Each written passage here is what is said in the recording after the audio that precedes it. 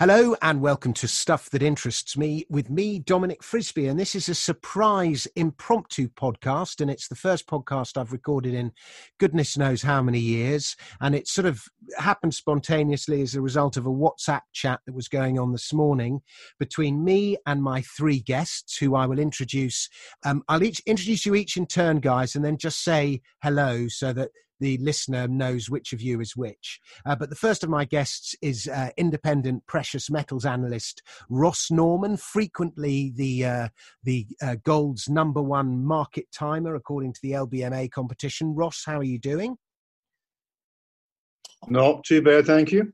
Good, very good. And then we have Charlie Morris of ByteTree, the exciting new Bitcoin analytics app. Charlie, how are you doing?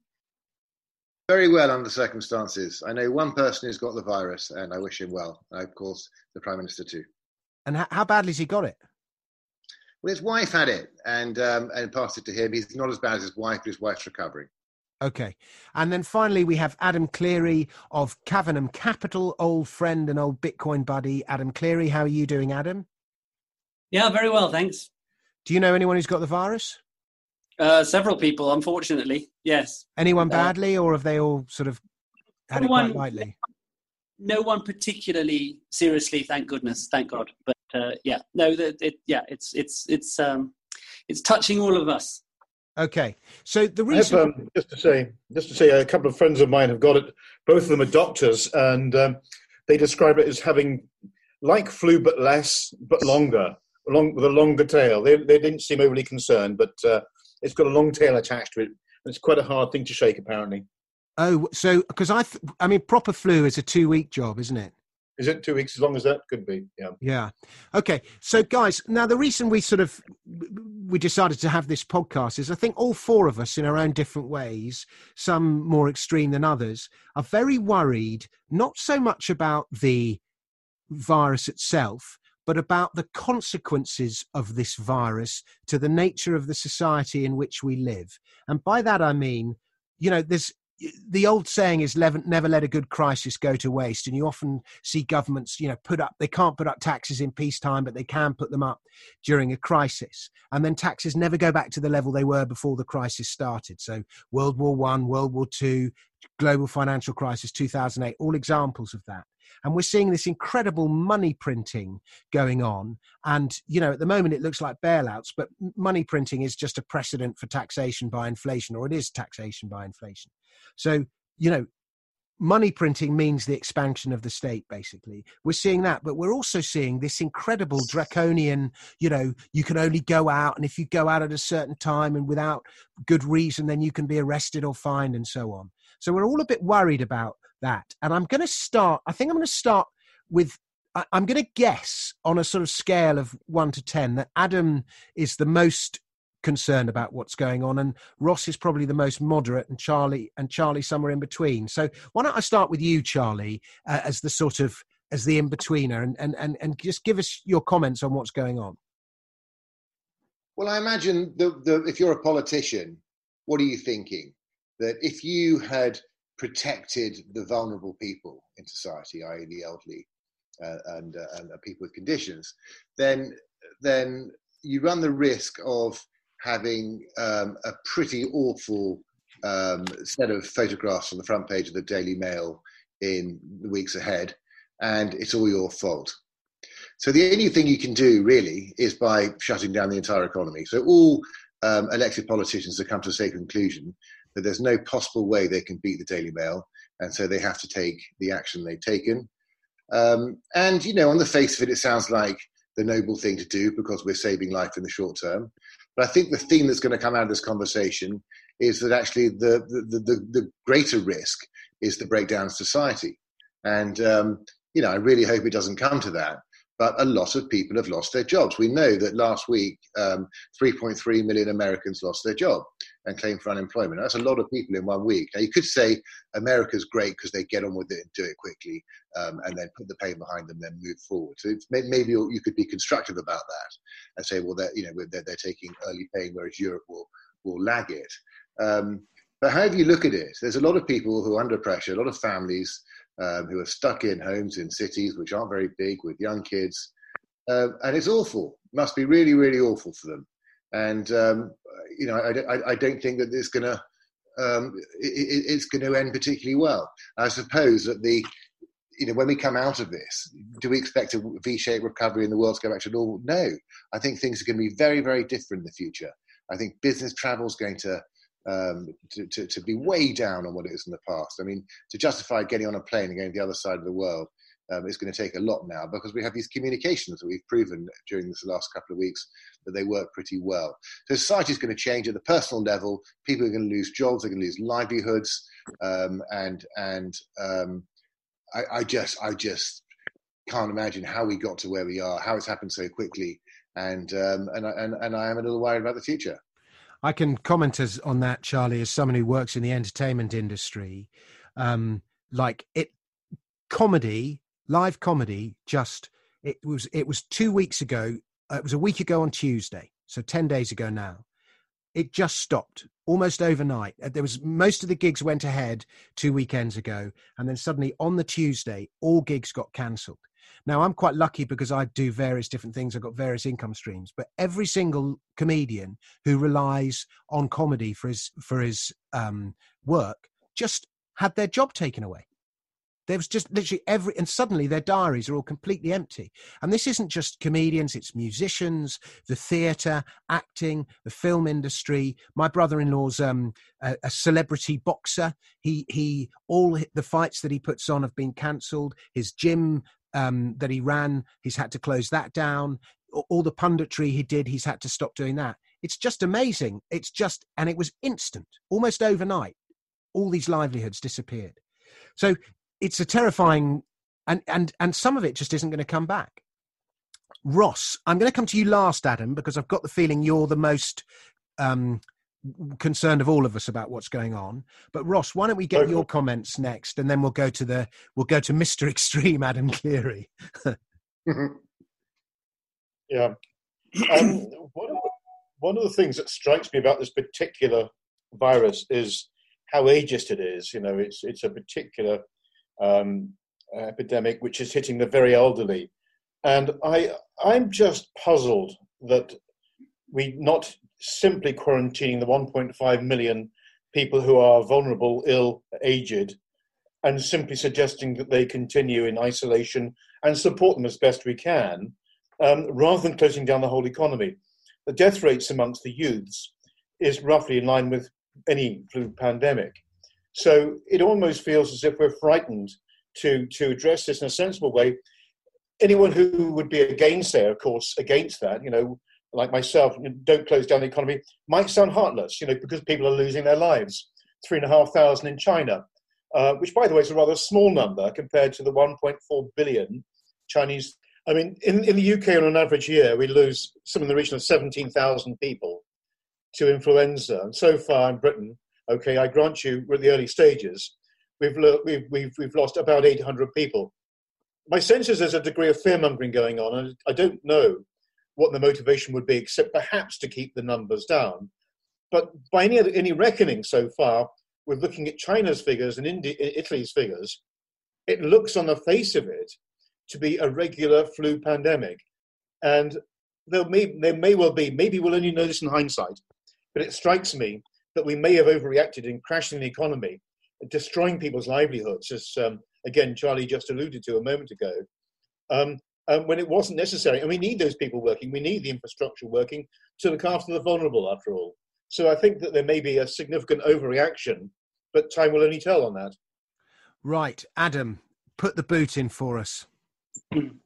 Well, I mean, the measures are an unmitigated disaster and extremely inadvisable.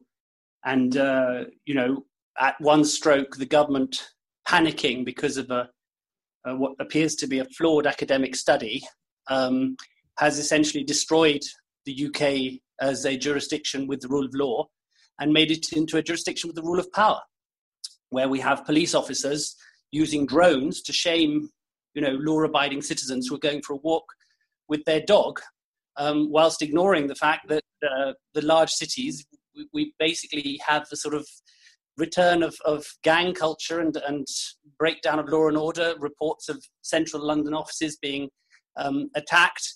So the police are going for the easy stuff, scaring people in Hyde Park and giving them fines because they dare to sit in the sunshine, whilst not being willing to stand up and deal with the serious breakdown of social order, which was inevitable as a result of this ill thought out, hasty, stupid, panicky decision by the government.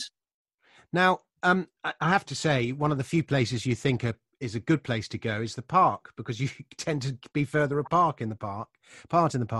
Adam, you said it was a flawed study. Why do you say that?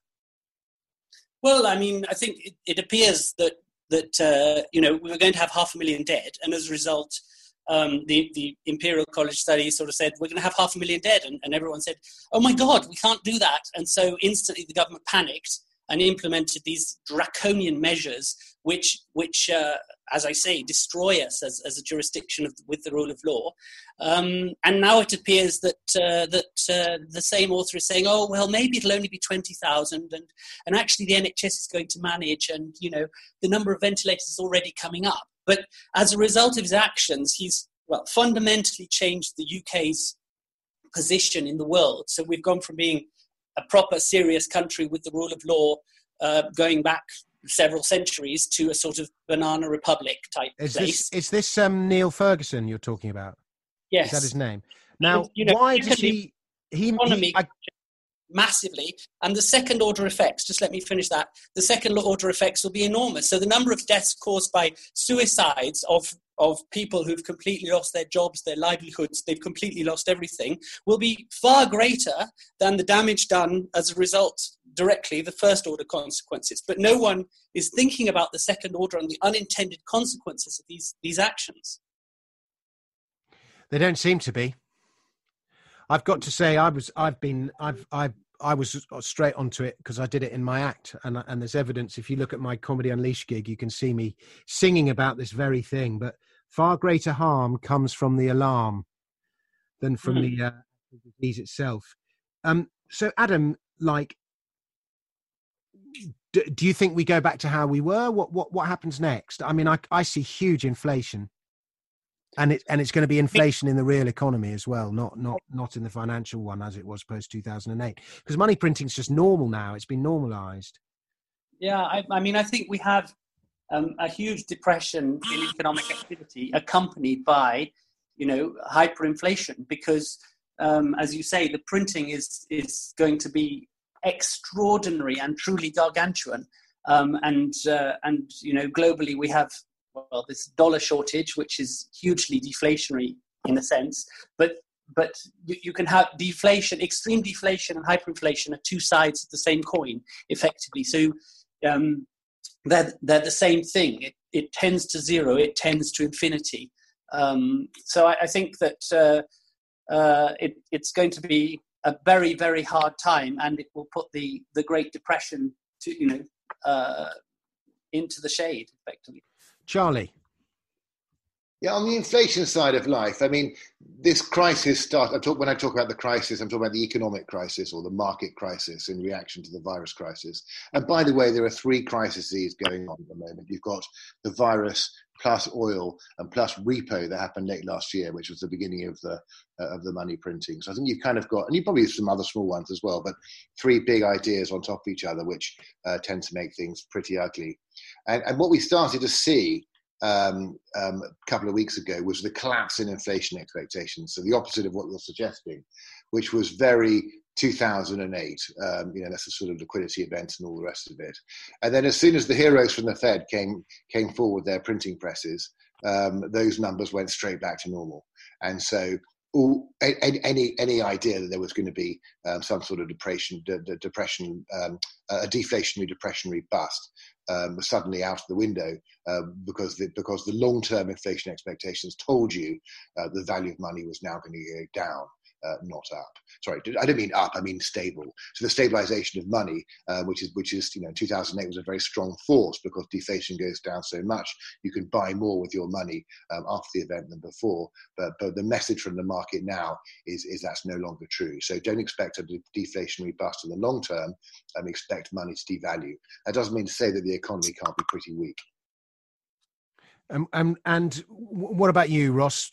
Are we going to see further erosion in the purchasing power of fiat money? Unquestionably, and I know I was tempted to bring everything back to gold, but we've seen epic movements only this week in the precious metals markets. Ordinarily, the bid-offer spreads between market participants, the interbank market, is about 0.06%, and it blew out to 7% only this week. The difference between the physical and the futures market, again, nominally just $1 or $2, again blew out to $100. What we're seeing is fantastic price volatility and also premiums blowing out as well. What it's suggesting, and gold is often described as the sum of all fears, through gold, through the kaleidoscope of gold, we're seeing that it's getting difficult to know what the true value or price of things are. The compass, which used to formerly point quite narrowly in a certain direction, now wavers, now quivers in a very wide arc. And that's because liquidity has fallen off in markets. You haven't got the mass of people on the bids and on the offers to validate, authenticate a given price. So at the moment, through the eyes of gold, normally a very stable and steady market that pretends to be the grown-up in the room of financial markets, itself has been shaken this week. We've had the best week we've seen for 12 years, only last week in terms of price movements. So gold is a good reflection of the wider economy. And at the moment, gold is, yes, trending higher, but it's very volatile and very uncertain. And that's very un-gold-like. And I think that instability may well permeate into the rest of the economy. Will we see the destruction of fiat currencies or indeed the euro, as some are suggesting? Only time will tell. This crisis, in a way, and I know this sort of smacks slightly of conspiratorial thinking, comes at quite a convenient time for a reset. There's an awful lot out there in terms of debt and other areas that probably need to be reset. So in a sense, it's quite a good cover, good time to bury bad news, if you like, but we'll see. Charlie, now I know you've got some views on gold. I think you even called a sell on it in something I read earlier in the week. What's your take on gold? Yeah, it's because it comes back to this idea that the solution at the moment, the financial solution at the moment, is to take the pressure off the system and for the dollar to go down. Therefore, the pound has to go up. Gold's already done quite a lot. But to Ross's, so what I was saying there was that gold was kind of exhausted. Now, gold basically loves a bit of bad news, but doesn't like a lot of bad news that's not directly inflationary. And that's really what we're seeing right now. Cash is king, and so the liquidity factor starts to kick in more. Gold was really, really good really since 18 months ago. It's done well as the news got a little bit worse here and there. But then as the news gets terrible, then people just liquidate and they seek cash. I think that's the lesson of 2008, and that's the lesson of recent weeks. But actually, notwithstanding the fact that gold has been pretty rational according to the sort of macro dynamics that I would follow in how to read it and so on, it's kind of done what you'd expect it to do. I'm just going to question that, because I know that in 2008 gold fell along with everything else, and the same goes for Bitcoin now. Bitcoin had its sell off a couple of weeks ago along with everything else because people are just trying to get cash wherever they can, and it's basically the global margin call scenario. But what I found really interesting about the gold markets at the moment is the fact that the refineries have shut down and a lot of the mines have shut down as well, and so there really is no supply.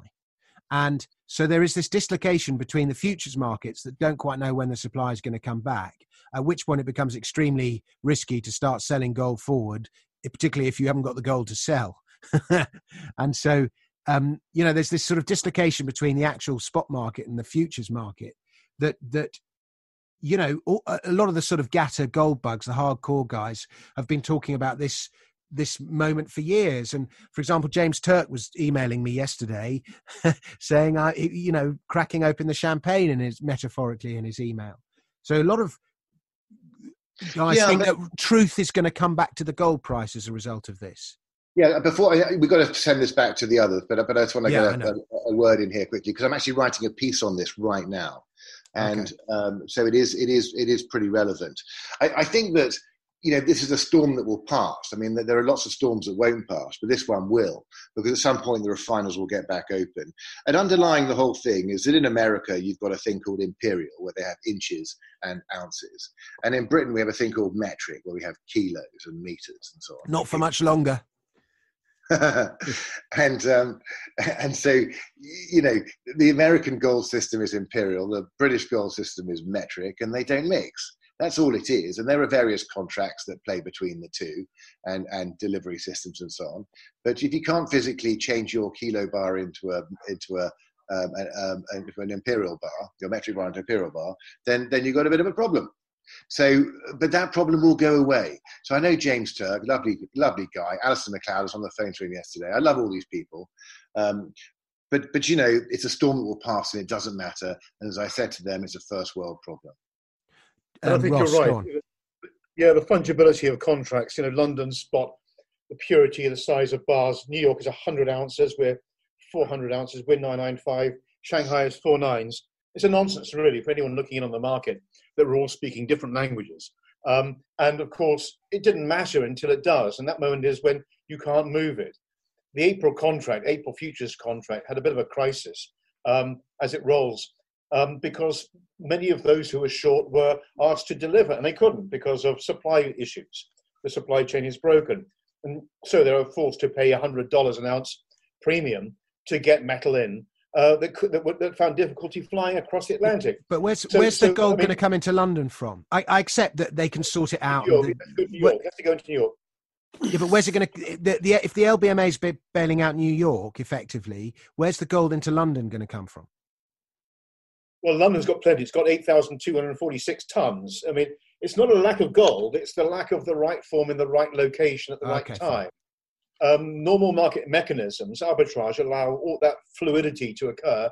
So this is not really... How come London's got 8,000 tons? Well, it's various forms. It's ETFs, it's central bank holdings, it's interbank market holdings. Yeah, but if one person owns it, why should it go to the futures market? Well, there's a market. If someone's prepared to buy at a premium, loco New York, it costs you $1 typically to move an ounce of gold from London to New York. If they're paying $100 loco New York for gold, you're going to ship as much as you can quickly to seize that arbitrage. So there's a profit potential in there for somebody looking at the price difference going on there. So like water, gold finds a level, and arbitrageurs will seek to try to minimize those differences. The problem is that those differences cannot be ironed out when aircraft aren't flying. When you can't literally take advantage of those opportunities. So it's a moment in time only. Adam, is this the time where we should be betting the house on gold and Bitcoin and running for the hills? I mean, I think so in general, yes. And I accept what Charlie says and Ross says. And in normal circumstances, I agree that gold would look exhausted and is probably going to pull back and all these sort of things. But I think what we've learned in the last week or so is that, this is a time for sudden discontinuities. This is a time for charts and relationships to sort of suddenly break down in the most dramatic way. So just as there is every chance that the storm will pass, and just as absolutely in 90% of cases you could say that the price will pull back because the model, because tips, because whatever, there is just the same chance that there will be a sort of discontinuity similar to the discontinuity in the unemployment rate in the US, where you suddenly have 3 million claims. So suddenly you could have a zero on the price of gold because there is an enormous discontinuity in the world market. And I think the potential for that means that even if you sort of look at charts and say, it's done what it's going to do and we're going to go back to normal. I think, you have to be involved, and you have to think that this is the only place that you can be at this time. Charlie, you gave a buy signal on Bitcoin the other day, but not on gold. Well, I think I've long said that Bitcoin's a growth asset and gold's is a defensive asset. And one of the pitches I made was a really good idea for a portfolio is gold and growth. And so, for example, you've got a big pile of gold and you've got loads of NASDAQ tech stocks, including Bitcoin. And that makes a lot of sense because they tend to be counter-cyclical to one another. the narrative in Bitcoin has been that it's the electronic gold. And I've just said that's wrong. I've always said it's a risk-on asset.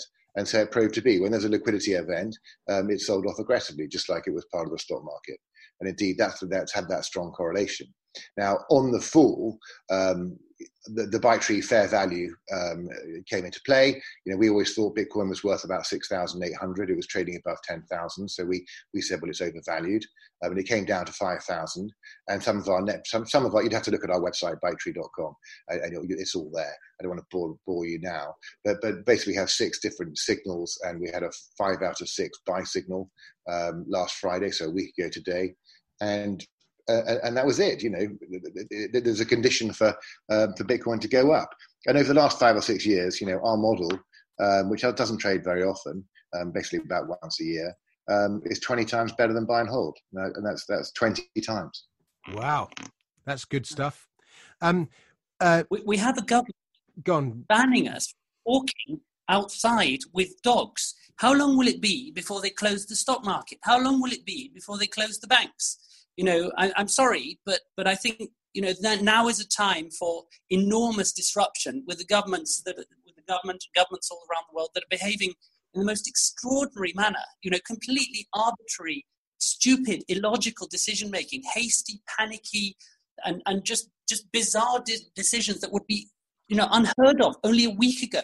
So I'm not sure that the usual rules apply, and I think it's advisable to be in assets that are not constrained by government regulators and government rules, because they all seem to have collectively lost their mind. Well, I understand though, Adam, why the governments would say, because effectively we have sort of government by the Daily Mail, was what we sort of described at the beginning, and no politician wants to be the guy who said you must carry on walking down the street when in fact the virus was spreading on the street and all these poor people died as a result. No politician wants that blood on their hands, which is why they're taking the decisions that they're taking. But no politician, nor do they want, why do they want markets to close? They want markets to be open. They want things to be going well. And so in their heads, this is temporary. Yeah, they think it's going to go back in a month's time, or 2 months or 3 months, whatever. Wetherspoons is going to be open again and we'll all be drinking in the pub. But they want it to be open when it goes up. But if it goes down substantially to reflect, the real prices, then they'll want it closed, basically, because people will say, "Oh, we're losing our pensions," or some other idiotic narrative like that. So what happens? So they close the stock market, and what then? Their hands from a few pictures in the Daily Mail, but they do want blood on their hands of hundreds of thousands of people who are going to lose their jobs. And we have WhatsApp groups with guys just suicidal at having lost everything. It's just incredible how short-sighted these people are. There will be more deaths from the second-order consequences of these decisions than there will be from the virus, basically. Okay. Now, guys, we're running out of time. We've got 5 minutes left before my Zoom, my free Zoom thing runs out. I want to ask you, all three of you, how bad is this recession going to be? Stocks have had a bit of a bounce as we're recording this. Should we be buying stocks or should we be taking advantage of this opportunity to sell them? Ross, why don't you go first? How bad is this recession going to be? I think it's a case of burying bad news at a good time, if you like. And I think that this recession, this coronavirus and the recession are interlinked. I know it sounds conspiratorial, but it's a convenient time that this has come upon us. And I think the government's reaction to the virus has been far too heavy-handed. My only big takeaway from the virus itself is that we find ourselves better prepared for the next one. The UK has only 5,000 ventilators, and Germany's got 25,000 ventilators, a country roughly the same size. I know it's poor form to ever level any criticism at the NHS, but this is a case of being adequately prepared and having adequate stock and adequate ICU beds as well. So let's pray that we have that prepared for next time. In terms of financial markets, I can speak only in terms of gold. And Charlie was saying there he felt he'd done a good thing and perhaps was looking exhausted. I feel kind of the same way as well. I don't think gold's actually being driven at the moment on coronavirus news. It's being driven more by long-term treasuries. In the 10-year treasury, I think it's currently at 80 basis points. So long as you've got negative yields, gold will look attractive. And I think the 18% year gain we saw last year will be eclipsed this year by a slightly better gain this year. So it's a safe haven. Gold is doing what it should do. At the moment, it's in a state of flux, but I think it will regain its composure in the short term. Modestly higher is what I see for gold. Okay, Charlie, tell us, how bad is this recession going to be, and should we be buying stocks or not? The recession, I think, is going to be very, very bad indeed. I think there's going to be a sting on the tail because I think the real world's going to struggle to recover in the way we'd like it to. What's effectively happening in the stock market is the continuation of the old trends. So we had, for the last few years, we've had growth stocks go up, value stocks not do so well. Some of them went down. Recently, everything's gone down, but the value stocks have gone down a lot. Now, the rebound, if it was a proper recovery rebound, then you expect value stocks to show their hand and say all's well. But I'm not seeing that. I'm seeing tech leadership in this bounce. Well, tech's going to be less affected, isn't it? Because we're using the internet, we're using tech more than ever as a result of this. Precisely, when the recession is over, the stock market will go the other way and say, "I'm sick of tech. We've had enough of that. The prices are too high," and it will start to say, "The parts of the real economy are going to survive. What a bargain! Let's go." Oil's going to go from 20 to 50 or whatever it is, and that's a bloody good trade. But that's not coming in the short term. It hasn't been part of the rebound in stocks this week at all. So I think that we're going to have to accept the fact that the message from the market so far is, yes, a medium-term low is in. It's very unlikely the FTSE goes below 2,000 or the S&P goes below 2,200 for a few weeks or months, probably months, but it could go down in the autumn if there's a sort of aftershock. But I think we've had a proper capitulation, 1929, LTCM, 2008 type event. Very, very unlikely to see a new low in the short term. But I think that the safe haven is tech, and that's where to be. And Adam, how bad is the recession going to be? Hi. And what do we do? Well, pretty terrible. I agree with what Charlie said. Essentially, I think that's right. That in general, I think the real damage is that we don't live in a state of the rule of law, and therefore I think that the valuation of any cash flow in a state where power is arbitrary and where there is no governance and no law, where politicians make decisions sort of, out of emotion effectively, is the valuation of those cash flows is very different to the valuation of cash flows in a proper serious country. And the UK ceased to be that on the 23rd of March and became sort of, very lame, ungoverned sort of place. And so I think, in terms of the UK, I think it's been immensely damaging. And I think globally it's going to be a very, very hard time. All righty. Well, gents, we've got less than a minute to go in this recording. So thank you very much for listening. Ross Norman, Adam Cleary, Charlie Morris, thank you very much for participating. And we'll try and get together next week when we're all on WhatsApp again and maybe do another one next week. Gentlemen, my name's Dominic Frisby. Thank you very much.